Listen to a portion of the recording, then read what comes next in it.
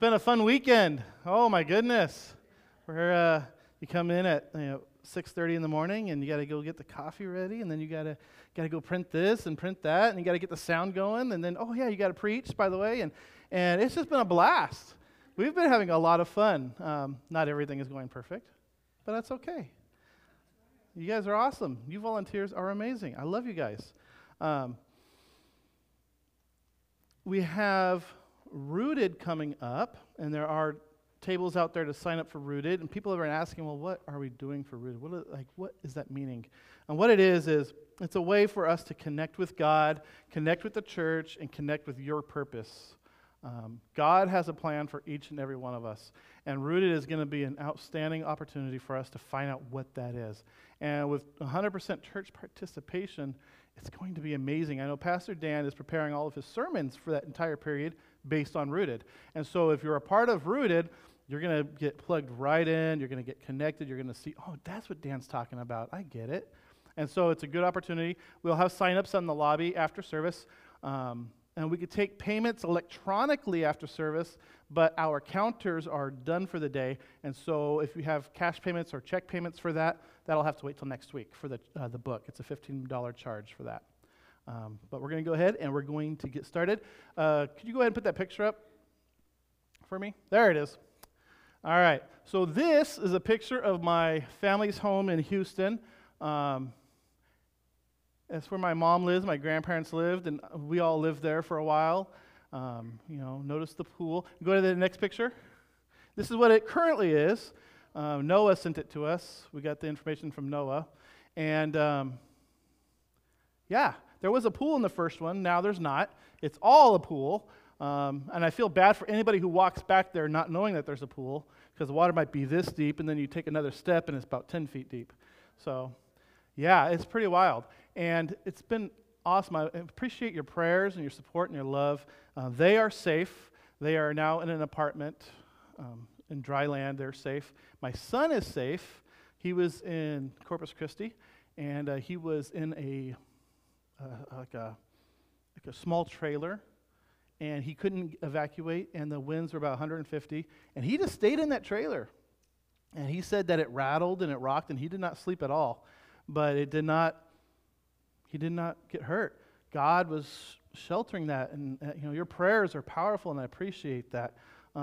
Another person who was there that we all prayed for last week was Scott Harden, and he's here today. He's right there. Good.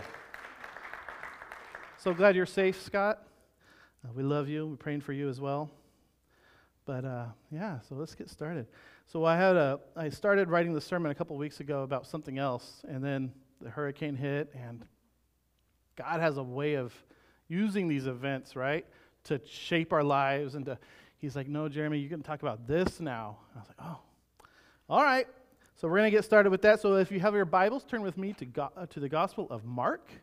We're going to dive deep into Mark, and I pray that as you leave here this morning, that you are more in love with Jesus, and that you are more in love with the church, and that He is building. God is building an amazing church here. And I believe we cannot disassociate ourselves or disassociate Jesus from what He's doing here in the church and what is building. This is His house, and Jesus loves His house. Amen? All right, Mark chapter 4, verse 35. We're going to take a look at two storms this morning, two storms in the Gospel of Mark. Mark 4:35 says this, on the day when evening had come, He, Jesus, said to them, let us cross over to the other side. Now when they had left the multitude, they took Him along with the boat as He was, and other little boats were also with Him, and a great windstorm arose, and the waves beat on the boat, so that it was already filling with water. But He was in the stern, asleep on a pillow. And when they awoke Him, they said, Teacher, do you not care that we are perishing? Then He arose, rebuked the wind, and said to the sea, Peace, be still. And the wind ceased, and there was a great calm. But He said to them, Why are you so fearful? How is it that you have no faith?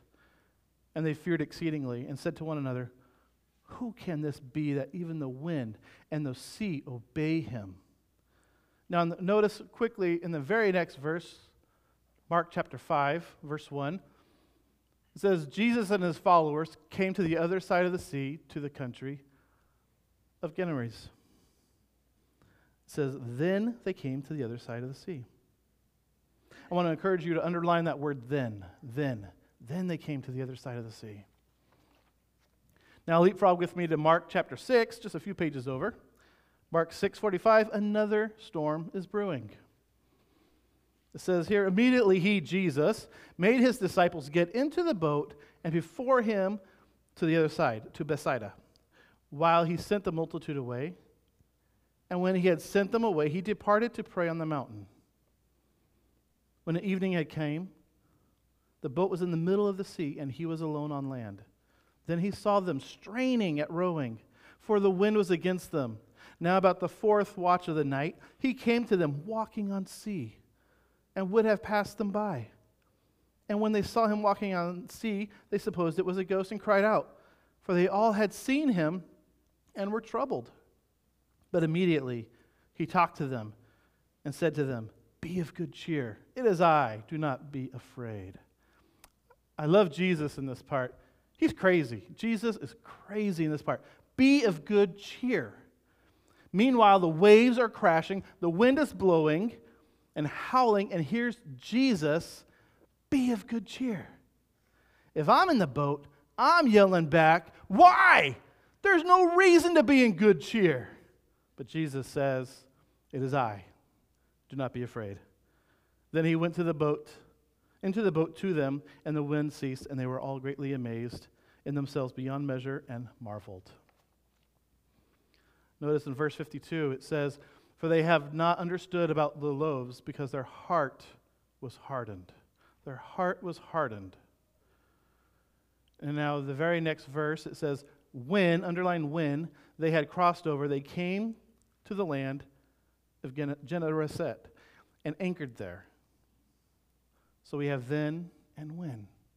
Then and when. I want to title this morning, I'm calling it The Other Side, how to get to the other side. And I believe that there is another side for each and every one of us.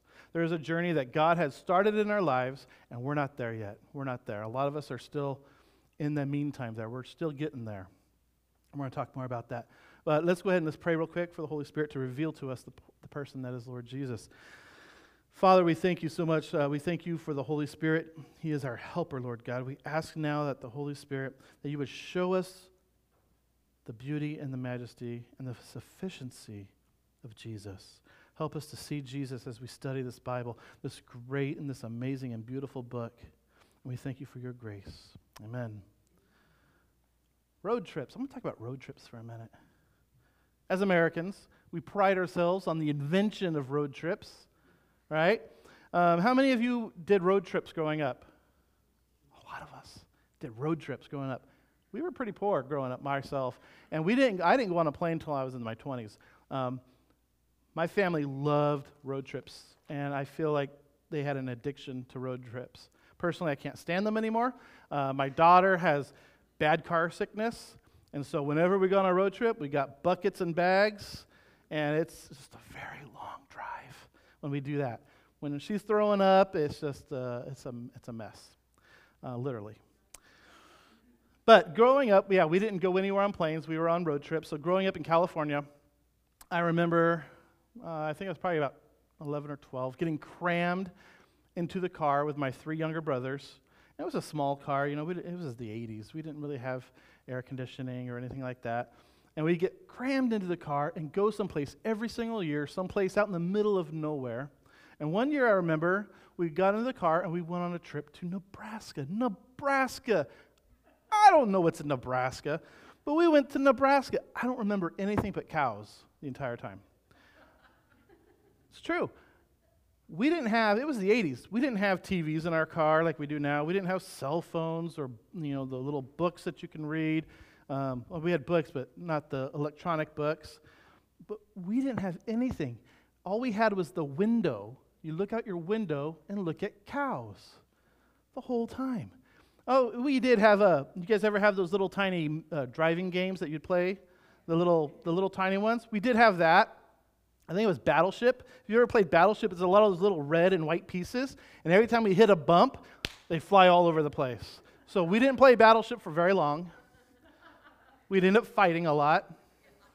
And then we had, because my mom was driving and there was 4 of us, somebody on the other side had to be the navigator, right? They didn't have any job duties. They just got the good seat in the car. And we'd fight for that position all the time. I won all the time because I was the oldest. So, yeah, it was fun. But when you're traveling, children don't go to conventions. They don't go to conferences to learn this particular phrase. It is just universally, globally understood and accepted when on a road trip. There's that classic question that is always used by children anywhere and everywhere. And it was probably approximately 45 minutes into this drive from California to Nebraska when I would ask this question. I'd say, Mom? Well, yeah. But there would be silence, and I kid you not, you could hear her eyes rolling, like she knew what was coming, right? Mom? Yes, my son. Are we there yet? Are we there yet? And sometimes there would be silence in the front seat, as if to say, help me God, my children are idiots. Like if I'm a dad, and I am, my response to that, if my kids ask me, are we there yet? What do you think, are we there yet? The car has not stopped. When the car stops and I pull you out of the car, then we're there yet. Of course we're not there yet. The truth is, even at that age, I knew we weren't there yet. I knew it wasn't 45 minutes from California to Nebraska. I didn't care. That was not the point. The point was, and the truth was, because I knew it would be days before we got there, the point was, hey, Mom, I've done everything in my power I could do. Now I'm bored. We need to coordinate. You and I need to coordinate with your driving and me finishing up doing something to be about the same time. Like I've counted all the cows. And the cows do change as you cross country a little bit depending on what part of the country you're in, but they're still cows. I've played I Spy with my little eye. I've done the slug bug game. You guys know what I'm talking about there. I've listened to both sides of my MC Hammer and Vanilla Ice cassette tape on my Sony Walkman. Don't act like you don't know what I'm talking about. Some of you do. I mean, it's like, Mom, I've done it all. What else do I do? What do you mean we're not there yet? I'm out of things to do. Are we there yet? No, we are not there yet. Have you ever asked that question to God? Are we there yet? God, are you listening? Hello? Is this thing on? Are we there yet? And then when you talk to God and He responds back to you, and I don't know about you, but for me it's like this deep bravado voice, and He says, yes, my child, you know? For you it might be some high-pitched voice. I tried to mimic it in the first service. I'm not going to do it today. But to me, a high-pitched voice isn't God, but that deep bravado voice. Talk to God. And you ask that question to God, are we there yet? Wherever there is, we know we're not there yet. Just like when I was 12 and I knew we weren't there yet. We know we're not there yet, right? Some of us have been following Jesus for a long time. And we know that we're not there yet. But that's not the point. The point is, Lord, I know that you've made a plan for me. I know what you have a purpose for me. And I know you have a journey for me. And you're taking me somewhere. I can feel it in my heart, but I just need to know, are we there yet? Because I've done everything I know how to do. I've upped my daily prayer time. I've read through my one-year Bible plan. I've invited new people to church every week. I've done everything I know how to do, and I've got all my spiritual disciplines where they should be. Shouldn't I be there by now? And here's a question I want us to all consider. What do you do when you're not there, when you're not where you're supposed to be? But you're not where you used to be either. What do you do when you're in the meantime, the in-between area? And we don't talk much about the meantime because the meantime doesn't make headlines. The meantime in any culture, in any country, is boring. Like here in America, Sports Center does not show the meantime. When you're watching the highlights on Sports Center, you're seeing the home runs, you're seeing the touchdowns, you're seeing the dunking of the ball. You might be seeing hockey. That's not a real sport, but you know, I don't know. Or soccer. Right? See soccer? But you're not seeing him eat his Wheaties. You're not seeing the meantime. You're not seeing what it took for that to happen. We want the highlights. We live from one highlight to the next highlight, from one promotion to the next promotion, and not much is made of the meantime. For instance, history typically does not record the meantime. Let's talk about the Bible. The Bible doesn't even record all the meantime. Jesus, from 12 to 30, is the meantime. We heard him at 12, and then again we heard him at 30. But it mattered. That meantime, it mattered. Jesus, he had to go through puberty. He had to discover armpit hair. He had to deal with acne, probably. He had to work retail with his father. Retail, people. Only God can work retail. So what happens oftentimes is in churches, we talk about what God has done for you. He has brought you out of something, or you're going into something. So you always talk about where he's taking you. Where has God taken you? So, but wait, what do we do in the meantime? And that's what caught my attention in these two stories of Mark. It used those two words I asked you to underline in your Bible. Sometimes we read over them and we just don't think about it. It says, then they crossed over. And then in Mark 6, it says, when they crossed over. So when is then and when it is. So if you do your research on these two passages yourselves, it never says how long it took them to get from point A to point B. It was a storm, then they arrived. It didn't say how long it takes. And a lot of people want to know, how do I get to the other side? How long does it take for me to get to the other side? Those 7 non-negotiable, indispensable, indisputable steps to ensure my spiritual breakthrough. You've all heard these things before, the 7 steps to a better marriage, or the 7 steps to a spiritual breakthrough. And before you know it, though, we turn God, or we turn the meantime, that time in between, we turn it into whoever knows the secret password to make it to the next level. And before you know it, our relationship with God is like relating to a vending machine. We have the password, you punch in the numbers, and you get what you want. But that's not a relationship with God. What makes my marriage fun, my relationship, is that my wife is unpredictable. Let me rephrase that. Women are unpredictable. My God, Lord, help us. And all the men said, amen. Women are unpredictable. That's a good thing, though. I love it. Jesus, have mercy. The basis of a relationship, though, is that the people involved are unpredictable. Sure, God is predictable from Genesis to Revelation, but even then, there's a lot of wiggle room there. And he will surprise you. God surprises us all the time. And so I'm sure you've heard of those many things, those 7 steps to a healthy marriage, the 7 steps to a relationship with God. We start narrowing down that meantime into 7 steps where you need to go.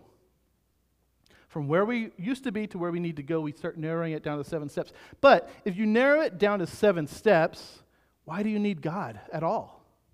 If it's about those 7 steps, then we don't even need God. And I've discovered from people who are trying to get to the other side, whatever that other side might be, it might be a healing, it might be a miracle or a manifestation of ministry, it might be a blessing on your business, or it could be dreams and visions coming true. And all of these things, we start making it about 7 steps. And then we tell people, if you do these 7 steps, this is going to come true. But the reality is, if you do these 7 steps, God is not going to allow it to come to fruition. Because then he becomes a vending machine. And he does not want to be a vending machine. This is a relationship. God is a person. And we must look to him, not just to concepts, but to Christ, to the relationship with Christ. But the question still remains, what do I do in the meantime? And we don't talk a lot about that. You know, young people, I'm going to talk about young people for a moment. God calls us all, but he calls young people as well. There are people right now listening, young people listening to this message here or abroad, online, that are and they're young, and God's calling them saying, hey, someday you're going to preach. And someday you're going to do this or you're going to do that. And their hearts are pounding and their palms are sweaty. And they're thinking, man, I think God has given me a vision for my future. But what we don't tell these young people is that from here to here, it can be years. Years. For Jesus, it was a lot of years.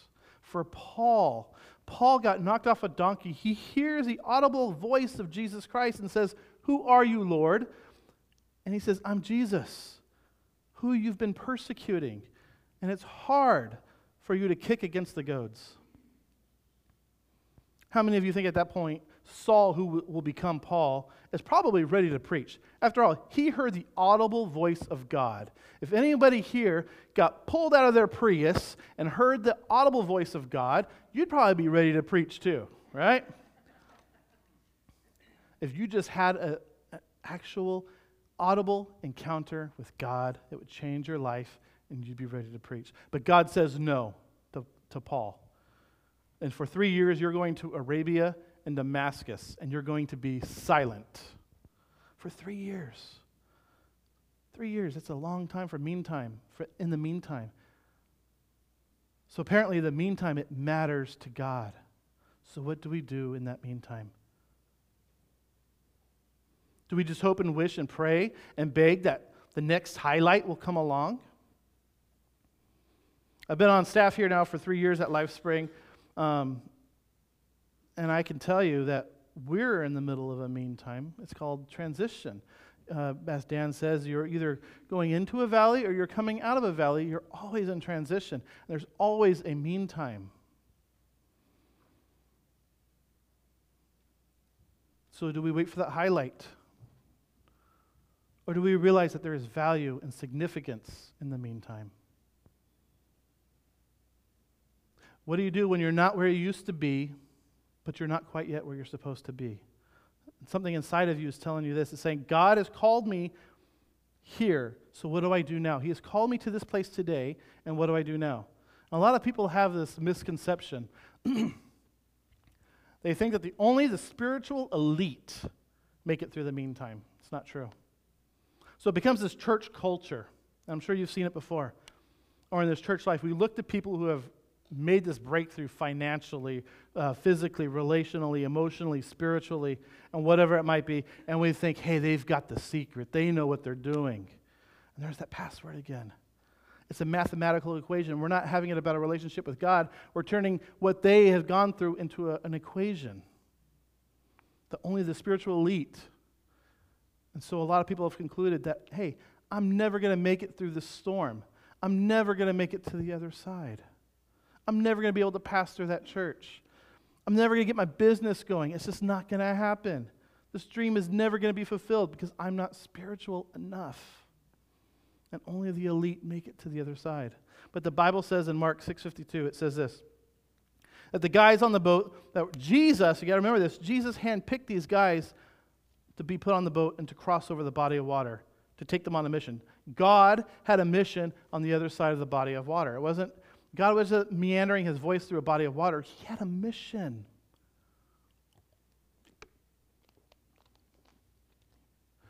And the guys he picked, the Bible says in Mark 6:52, their hearts are hardened. These guys are hard-hearted jokers. But the very next verse says, but then they crossed over to the other side. They were hard-hearted, but then they crossed over to the other side. Now, in my mind, these verses should not go together at all. If I'm God, and we discover, as we're crossing over, that they have hard hearts, we're turning the ship around, we're going back to shore, and I'm going to fire them all, and we're going to find new people who are meek, mild, and nice people. Not the insensitive, self-centered people, but not Jesus. Not Jesus. He takes the hard-hearted all the way across. Not part way, all the way across. So then the text begs us to ask, what did they do that's so different? What did they do to make it all the way across? Because that's what we need to know this morning. What do we do to make it across? Listen to me, though. God is a good, good God. And you know this at LifeSpring. God is good all the time, and He wants to do good things for you. He wants to take the bad things that are going on in our lives and turn them around for good, for the glory of Him. The desire, He gives us all the desire in our hearts, and He wants it to be fulfilled because He put the hearts in us. But Jeremy, what do we do in the meantime? How do we access the other side? The only thing I've found in this passage that we could hang our hats on this morning, one thing. What is it that they did to access the other side and to extend the mission of God? What did they do? The only thing that I can find, and you can do study on this as well if you want, but the only thing I can find, and here it is, they stayed in the boat. They simply stayed in the boat. That's what they did. It's funny, it seems so small and insignificant, just staying in the boat. But man, it's amazing. It's amazing that the longer you stay around Jesus in the boat, the longer you stay around Jesus, the more significant just staying around Jesus becomes. We got to be content with Jesus.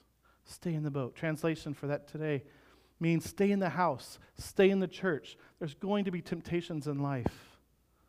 But first, we got to celebrate because you guys are here right now. We have to celebrate that none of us are where we used to be. Amen? We can stop right here and have that celebration. I'm not who I used to be. I don't think like I used to think. I don't talk like I used to talk. I'm not the husband I used to be. I'm not the dad I used to be. I am not who I used to be, and neither are you, because you were here this morning. We have begun that transition. We are no longer where we used to be. We're in that meantime. And the best is yet to come. Around this bend, God has even greater things for your life, for more life, for my life, for this church. God has more. So what do we do in the meantime? You know, I'm convinced about something. I'm convinced that people do too much in the meantime. Sometimes we overthink it and we try to do too much in the meantime. Especially guys. We're the worst. Because we're programmed to fix problems, especially female problems.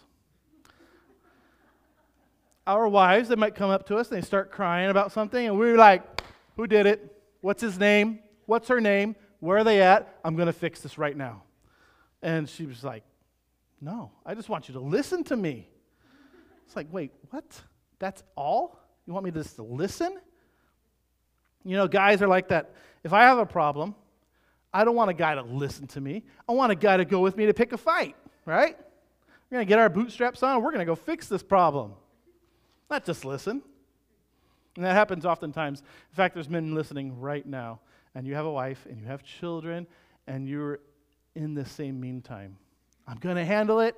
I'm going to take care of it. I'm going to fix it. And you end up trying to do too much. Too much. All of your straining, all of your hard work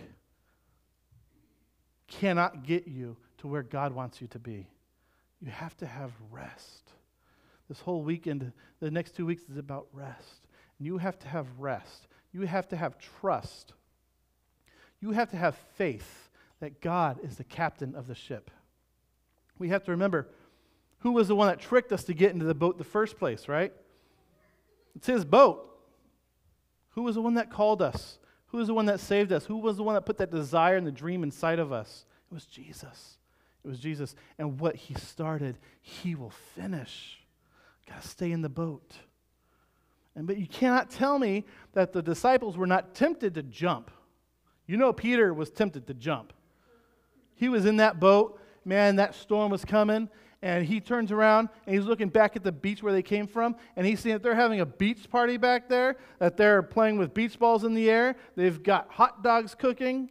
Kosher, of course.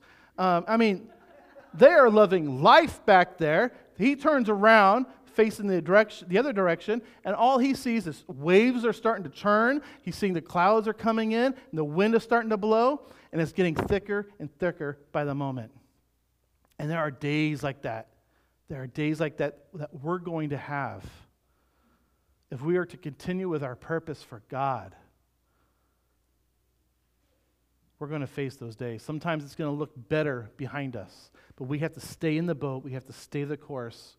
And we can face these storms and these tribulations and these trials with Jesus in the boat with us. But one thing about storms that you have to realize is they don't last. They go away. They come and they go. So what do we do when we're not where we used to be, or where we're not where we're supposed to be, but where we used to be? We stay in the boat. Stay in the house of God. Galatians 6:9, I love this book. It's one of my favorites. It says this, it says, "And let us not grow weary while doing good, for in due seasons we shall reap if we do not give up." There's the ambiguity again, due season. Jeremy, when is due season? It's when seasons due, right? And when's that? Well, it's due season. I don't know. I don't know. 5 years ago, beautiful day, about as perfect as it could be. My son, my daughter, and Lucinda, we were at Disneyland, and it was wonderful. There was laughter and joy. The smell of churros were heavy in the air. If you've been there, you know what I'm talking about.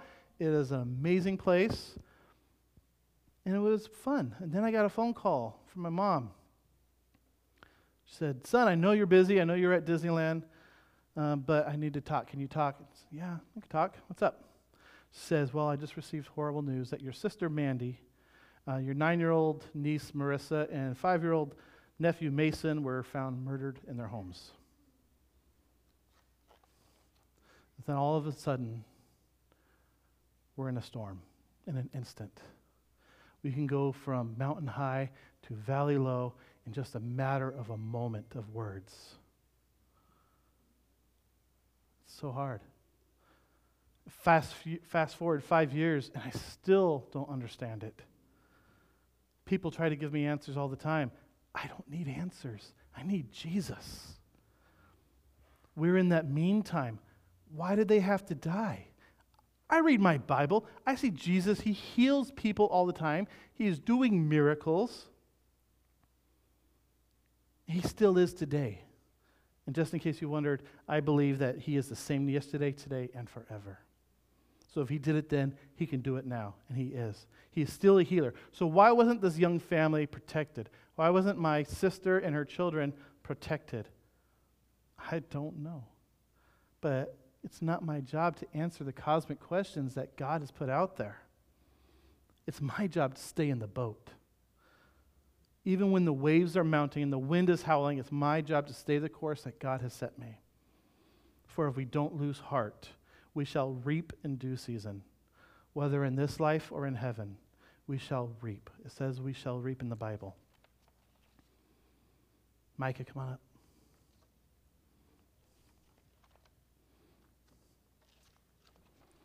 Sometimes when you don't feel like reaping, come to where we reap. It works both ways. The Bible says that when you weep, I weep. Because we are a church. We are a family. When you reap, I reap. Your success will spur my success. I need you to reap because your reaping inspires me. Your miracles, LifeSpring, inspires my miracles. We need one another. I'm telling you, in times of storms, in the meantime, we need the house of God. The house of God is a community that Jesus is building. It's amazing to stand in the midst of fellow believers who say, I'm not going to let you jump ship. I'm not going to let you jump out of this boat. You are not who you used to be, and you are going to be where you're supposed to be in due season. We all need a friend like that. We all need Jesus in the boat with us. He's going to look at you and say, you're not jumping today, and I'm standing with you, and we're going to make it. In the meantime, it's a message that God gave me, and it's simple. If you're in the meantime, and you're saying, Jeremy, I'm in the meantime. I'm not who I used to be, or where I used to be, or where I'm supposed to be, but what do I do in the meantime? You stay in the house. You stay in the boat. You rest. Slow down. There's no rush. There's no rush. We shall reap if we don't lose heart.